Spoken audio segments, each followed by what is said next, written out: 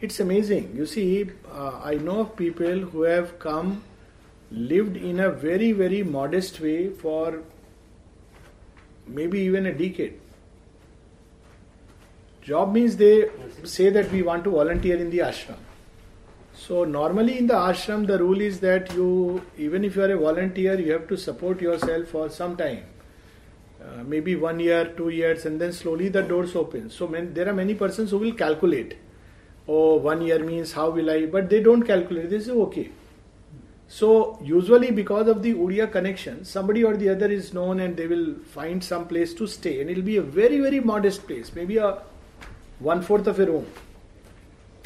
And then, with small amount of money they will manage. Of course, mother arranges, so they get help. So another Uriya will get some food from the dining room and they will share 2 bread from that. And after 6 months, or now they have made it that some amount of money the ashram gives to all those who are volunteers like that, aspirant volunteers. So now, and it's a small amount, but they manage. And then after 1 year, 2 year, dining room, then slowly in the ashram life, they get integrated.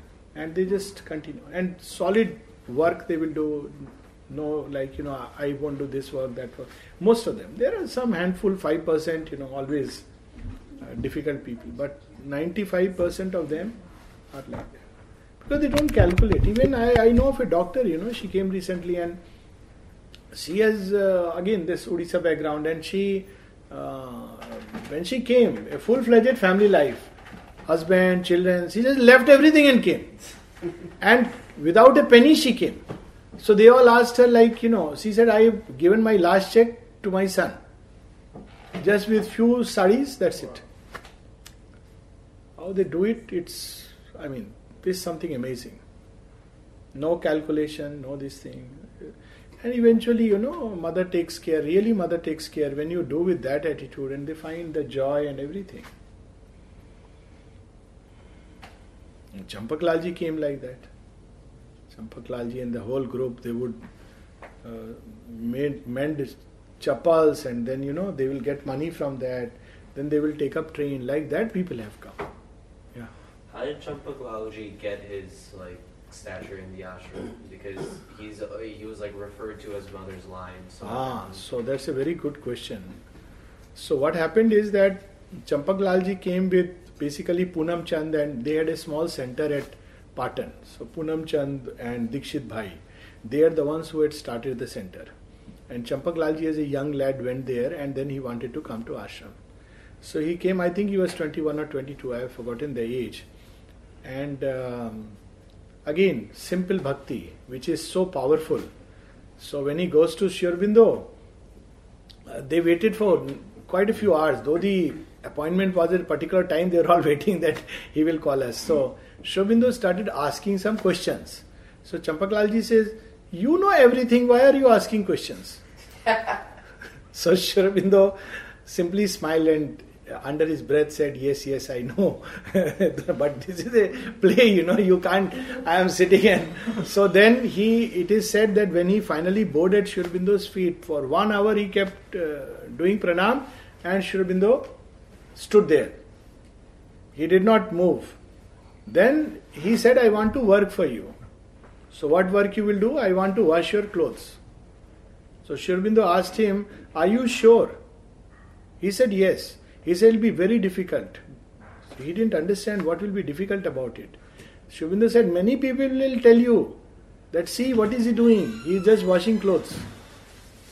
So he said, no, I am going to take up this job. And that is how Champak Lalji started. And then, of course, mother trained him to perfection. So when mother once asked, when people would ask mother, we want to be like Champak Lal. So Champak Lalji then mother would tell them, ask him how I have trained him, how difficult it is to be near me. There are instances where Champak Lalji would just pull a chair like that. And mother would say, this is not the way. So you have to lift it very gently, very conscious, because he was in the presence of 2 embodied divine. So he had to be one very, very conscious. Come sit here also. very, very conscious, and secondly, he had to keep to himself many things to which he was a privy. Things about sadhaks, because they could see the entire, panorama of things. So they would, our impression of people is very surface. Even Sri Aurobindo has written a diary in which he has written all about the future. And this diary was not to be opened, it used to remain like very privately. And the one person who opened it by default, not default, he couldn't contain himself. So he read half a page and he was totally flabbergasted, and he didn't have the courage to proceed further. So a friend of mine, he asked him, please tell me what is there. He said, even if you box me in my stomach and I vomit out, still I will not reveal. So that's why I often say, when people worry about world events and ashram and this, I say don't worry, because Sri Aurobindo knows everything and he has done everything which is necessary for the work. They know, they have arranged everything which is needed. So amazing the way they trained. So in that service, and how far he went in that service, when he has to look after Sri Aurobindo, when Champak Lalji doesn't want even 1 minute to be out of sight. So he started reducing his food so that even in bathroom he spends very little time.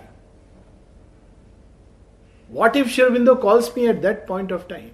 He conquered sleep in the process, conquered his, food, all this in the process, all the time being near the divine. He learned many things simply by being near, by love. This is the shortest path. That is how he became what he is. It's not like, suddenly mother put a label. They have gone this way, the way of service, which very often, we miss out on. The path of service. It's one thing to be devotee, it's quite another to give yourself and to serve the divine. It's a rare privilege. And I believe it is not given to everybody. It's a special grace that you can be allowed to serve them in any way. Otherwise, because it's a very special thing to be on the, if one may say, divine payrolls. So, how long did he keep this vow of silence? This came much later. He took his vow of silence after the mother physically left the body. He had laryngitis for 1 day. So the doctor told him to keep silent. He had only one problem, that was severe anger issue. But it was like literally leonine anger. Very calm and quiet. And if you do something which is not in the light of Mother and Sri Aurobindo, for 1 minute it will be like you will feel that you will burn away. The wrath of the gods. And next moment he will be like a baby sitting quietly, and you wonder what happened, whether he is still angry, you should go near or you shouldn't go near. I have seen that in him, in even like, but later he was not speaking. There was I'll give you 2 instances which will show what kind of a tapasya they have done. He went to a center where they had installed Sri Aurobindo's relics, and there were pictures of gods and goddesses. They didn't know. Champak Lalji walks in and straight away he looks at them. He started picking up and throwing. You can't imagine. They are not like bound by human notions, and picks up, throws, and the man, kya ho raha hai? And just walked out. This is not how it should be. Another instance, when he went to Hong Kong, and those people were telling me ki, Champak Lalji went there and they started singing bhajans. Now, normal devotees started, all those bhajans, vital and all that. Champak Lalji is listening. Suddenly he got up, shot out of the place and started walking alone on Hong Kong streets. Now, Gerard, you may be knowing. He ran after him because he was accompanying him. He said, Maharaj, kahan ja rahe ho? No, I don't want to sit there. Just he's going to his own place, wherever it is. So the devotees came and said, but we were singing bhajans to God only. He said, no, you are not singing bhajans to God. He could see through the entire thing. You couldn't deceive him. That, no, we are doing some. He could see through the movement of consciousness. He could read thoughts like this. I had 2-3 very beautiful instances. One is when 20 days I was kind of edit. 20 days I had an opportunity to serve him for a certain period of time. 2 hours like that. So first day I thought, he has served Mother and Sri Aurobindo like this. I should also be, bolt straight, and like I was sitting with a fly catcher in my hand, that if ever a fly comes, before it reaches him, I would make sure with all my military skills. Champaklal was resting. He was actually, not even his eyes were open. But next day he conveyed the message, because I was the first day I had gone. Tell him to be very relaxed and easy. I mean, how do I remain relaxed with Sri Aurobindo's room and Champaklal on this side? But he said, don't worry. So I said, then what do I do? He said, nothing, just be there. You don't have to do anything. I said, okay. So I would sit there. Very nice. Then I had one day, he got up and somebody gave him carrot juice. So very often he would take and go into trance. So he started taking carrot juice. Half is left and he has gone into trance. So one of the person who was also there, he took away that was his duty. So he took away the juice. And as he was moving, I was thinking, if I could get this. But he has taken away and he is going to drink. Suddenly Champaklal comes out of his trance and tells him, like he would not speak, but he would like a leonine this thing. So he turned around, asked in Gujarati, what should I do? He says, give to him. Give to him. Means I have passingly thought about it. He comes out of his trance and makes sure that this is given to him. Wow. Then I was told that Champaklal doesn't allow anybody to touch his feet. And the only devotee ever I have felt like touching the feet is Champaklal. I never, because I believe this, we are all brothers and he should not get into that. So Champaklal doesn't allow anybody to touch his feet. So one day I saw that he is trying to put his feet into a kind of chappal, and as if there is a fumbling, I jumped at my opportunity and took the feet and properly, and I deliberately am delaying the whole process, and when I look up, he's giving a broad smile. He knows all the game. He knew.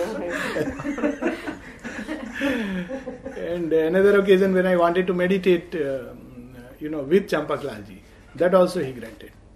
Suddenly he goes in the evening to Sri Aurobindo's room. I go there, sit. It's very beautiful. I mean, he could see through the person like this. You can't deceive him. So imagine what kind of consciousness that would be. Just staying with Mother and Sri Aurobindo, he had developed this capacity. And this is a very touching story about him and another sadhak. This the other sadhak told me that come. So the other sadhak was also from Gujarat, and he had this aspiration that if I could wash Sri Aurobindo's clothes the way Champaklal does. But you can't ask these things. So suddenly he is standing there looking at Sri Aurobindo's room from below. The windows are just parted, and Sri Aurobindo comes to the window and then sends word through someone to call him. So he goes there and he is handed over Sri Aurobindo's dhoti to wash. So he washes and brings it by evening, all nicely, properly. When he gives to Sri Aurobindo, Sri Aurobindo looks at him, puts his hand over his shoulder and says, all your karmas have been wiped away with this. God. And Champaklal is standing next to him, and surely he must have wondered, he has never told me anything. This fellow has come one day, one dhoti, and he is saying like this. So suddenly Sri Aurobindo turns towards Champaklal, puts his other hand on his shoulder and says, and yours too. Amazing stories about Sri Aurobindo. Recently I was reading Nirodha's one experience. I mean, he recounts that he got up, Sri Aurobindo got up from the chair and walked to the book of library to pick up some book. And he says suddenly his whole body was transparent and he could see through the body everything. He got up, walked, picked up the book and came back, and all through Nirodha saw through the body. It was transparent. What tapasya, what sadhana, that's why after Mother and Sri Aurobindo to even use the word sadhana and sadhak sounds absurd. They did the sadhana and so much like a child. All the time they were around him, and a lot of jokes also used to be there. Curly V was being read. Some of them would read newspaper, but the moment Mother would come, they say that with Sri Aurobindo's presence, you felt you were in the presence of infinity. As if even if there was a nuclear blast, Sri Aurobindo would be untouched. And this used to be his state right from the Alipur jail. Even if there was a nuclear blast, Sri Aurobindo would be untouched. But with Mother's presence, they all felt a tremendous pressure to change. So the moment they would know Mother is coming, they would quickly fold the paper neatly and they all will be sitting. So it became a joke. Sometimes Sri Aurobindo himself would say, when in front of him they would all be, playing around and fooling around, suddenly he'll say, Mother is coming. And they, extremely loving, but with that love there was so much pressure to change. Not easy to grow to that stature of the gods, I had before that only heard in our scripture that Lakshman had conquered sleep and Hanuman had served the Lord day and night. But in Champaklalji I saw that as a reality. Conquering sleep for service and serving Mother and Sri Aurobindo like Hanuman. Then only he rose, he became what he was. All of them.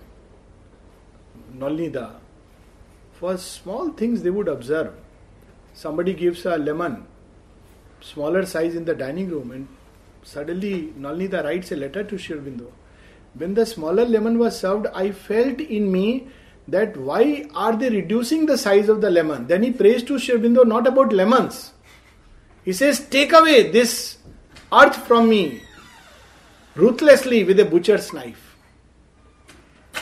He's not asking, give me more lemons, please grant me more of this. Nothing. He just take it away. That is the way they have walked. These people who go, we don't realize sometimes. There is another story in another context, but very touching story. You may have heard of Ronald Nixon. He was called Krishna Prem by Yashoda Ma. And please come, just feel free. And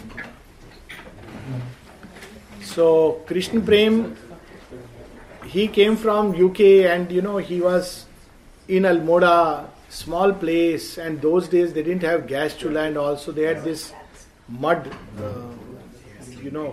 chula, and you have to put all this cow dung, baked cow dung, and cook all this. So somebody came to see where is this Ronald Nixon, and he was a mathematician, and they saw this man is cleaning the kitchen. And what kitchen? Small kitchen with all that cow dung, cow cakes around and all that. So he said, what? Is this yoga? Is this what you came here to do? Then he looks at, Krishna Prem looks at the person and says, those who have walked this way. And what a bhakti he had. He had darshan of Mother. You know what he asked the Mother? Just guess. Others would know, so I am asking you. What he would have asked the Mother. Mother was very, very happy by what he asked. He said, Mother, I want to have more and more bhakti for my Guru. So Mother said, but you already have bhakti. No, Mother, I am not yet satisfied. I want to have more bhakti for my Guru. And Mother was very happy. She quoted this incident in the playground, that this is the kind of material the real sadhaks are made up of. Tremendous. Champaklalji didn't go out till 76. But once he went out, he went all over the world. And in Badrinath and all those places, 12,000, 13,000 feet, he would stand below the cold stream all nude and take a bath. And rejoicing. And people would be scared that, he may catch cold or something. Happy, almost dancing. He was like that. And his experiences are now captured in this book, Visions of Champaklal. Amazing. All the experiences of, various kinds, including Golden Mother and Sri Aurobindo, they are coming down, and all the Avdhuts aspiring. Many, many such beautiful experiences. One of them is dissolution of an Asura. That's a very interesting experience. So he sees that from the Samadhi is like a Yagnavedi, and it's in 84 or maybe 88. So it's burning, and all the devotees who are sitting around the Samadhi during meditation, they have different kinds, sizes and color of the fire which is inside them. And then suddenly he sees, it's a very Vedic experience. How stories are made in Puranas. We think they are just stories. He suddenly sees a huge Asura come and enter the compound and starts throwing smoke. And slowly all these devotees start getting restless. Some people feel their fire is covered and all these things happen. And then he is very happy, and with a loud thunderous laughter he wants to go further and extinguish the flames. But as he wants to go further, suddenly Champaklalji sees a white light come and completely liquidate him. He vanishes. He has termed this as dissolution of the Asura. And once again all the fire comes out, and the fire begins to rise up, and then he hears that chant from the Brihadaranyaka Upanishad, Asudoma Sadgamya, Tamsoma Jyotirgamya, and the rain of golden light. So these are so true things of inner life. We don't realize why we are becoming restless, why we are having doubts, why we are having depression, but it's because of the action of the dark forces, the action of the voice of night. No, there is no God, don't go, this is all hallucinations. That's what we see, Death is saying, a bright hallucination are thy thoughts. So like that, these voices, if we have Savitri, maybe we can see how naturally we slip into the voice of the night. How many ways it speaks to us. And there a chair on the back, can you see? so we'll just read something from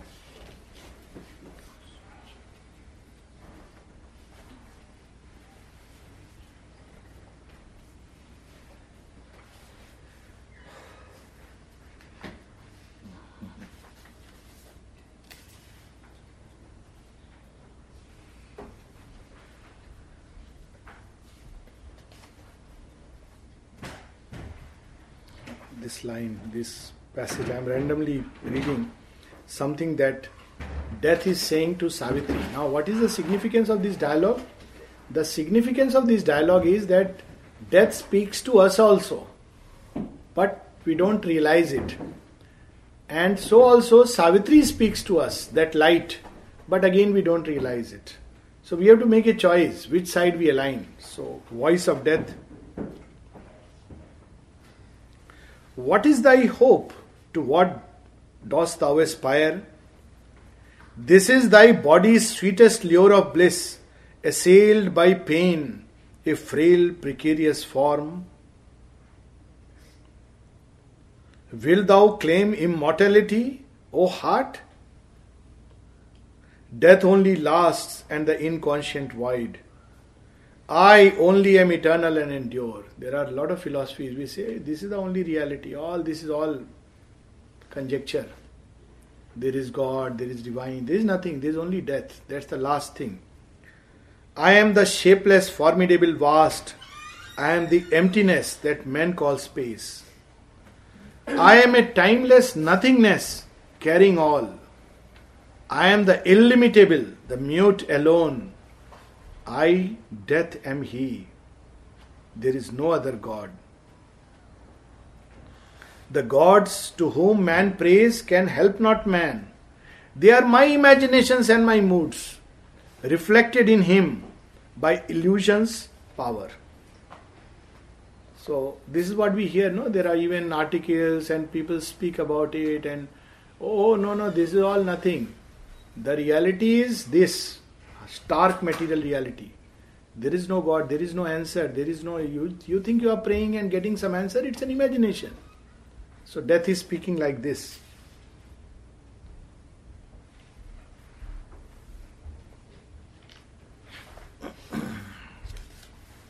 Then Savitri says something very powerful.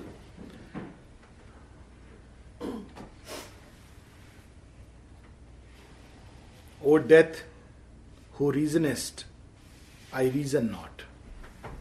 Strange line. We believe reason is the only light. Reason that scans and breaks but cannot build. It can analyze things, cut it into parts, tell you each component but cannot give us that total reality.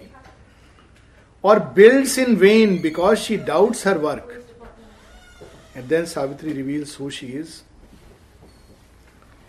I am, I love, I see, I act, I will. That's all. Savitri says, I am, I love, I see, I act, I will. Now death answers again. Death answered her one deep surrounding cry. Know also, because she has not mentioned knowledge. She is only talking about love, will, etc. Know also, knowing thou shalt cease to love and cease to will, delivered from thy heart. This is also, there are philosophies even in spiritual paths. That love, devotion, these are weak stuff. Real thing is the self who has nothing to do with this earth, with creation. But Savitri replied for man to death, when I have loved forever, I shall know. And what is this knowledge of love? Love in me knows the truth, all changings mask. Yesterday we were reading about that, oneself. So what is the path? One of the ways by deep intense love. And the mother says even human love can take you across the mask if it is really true. Without expectations, without return, it will take you to the core of divine love. So love in me knows the truth, all changings mask. I know that knowledge is a vast embrace. I know that every being is myself. In every heart is hidden the myriad one.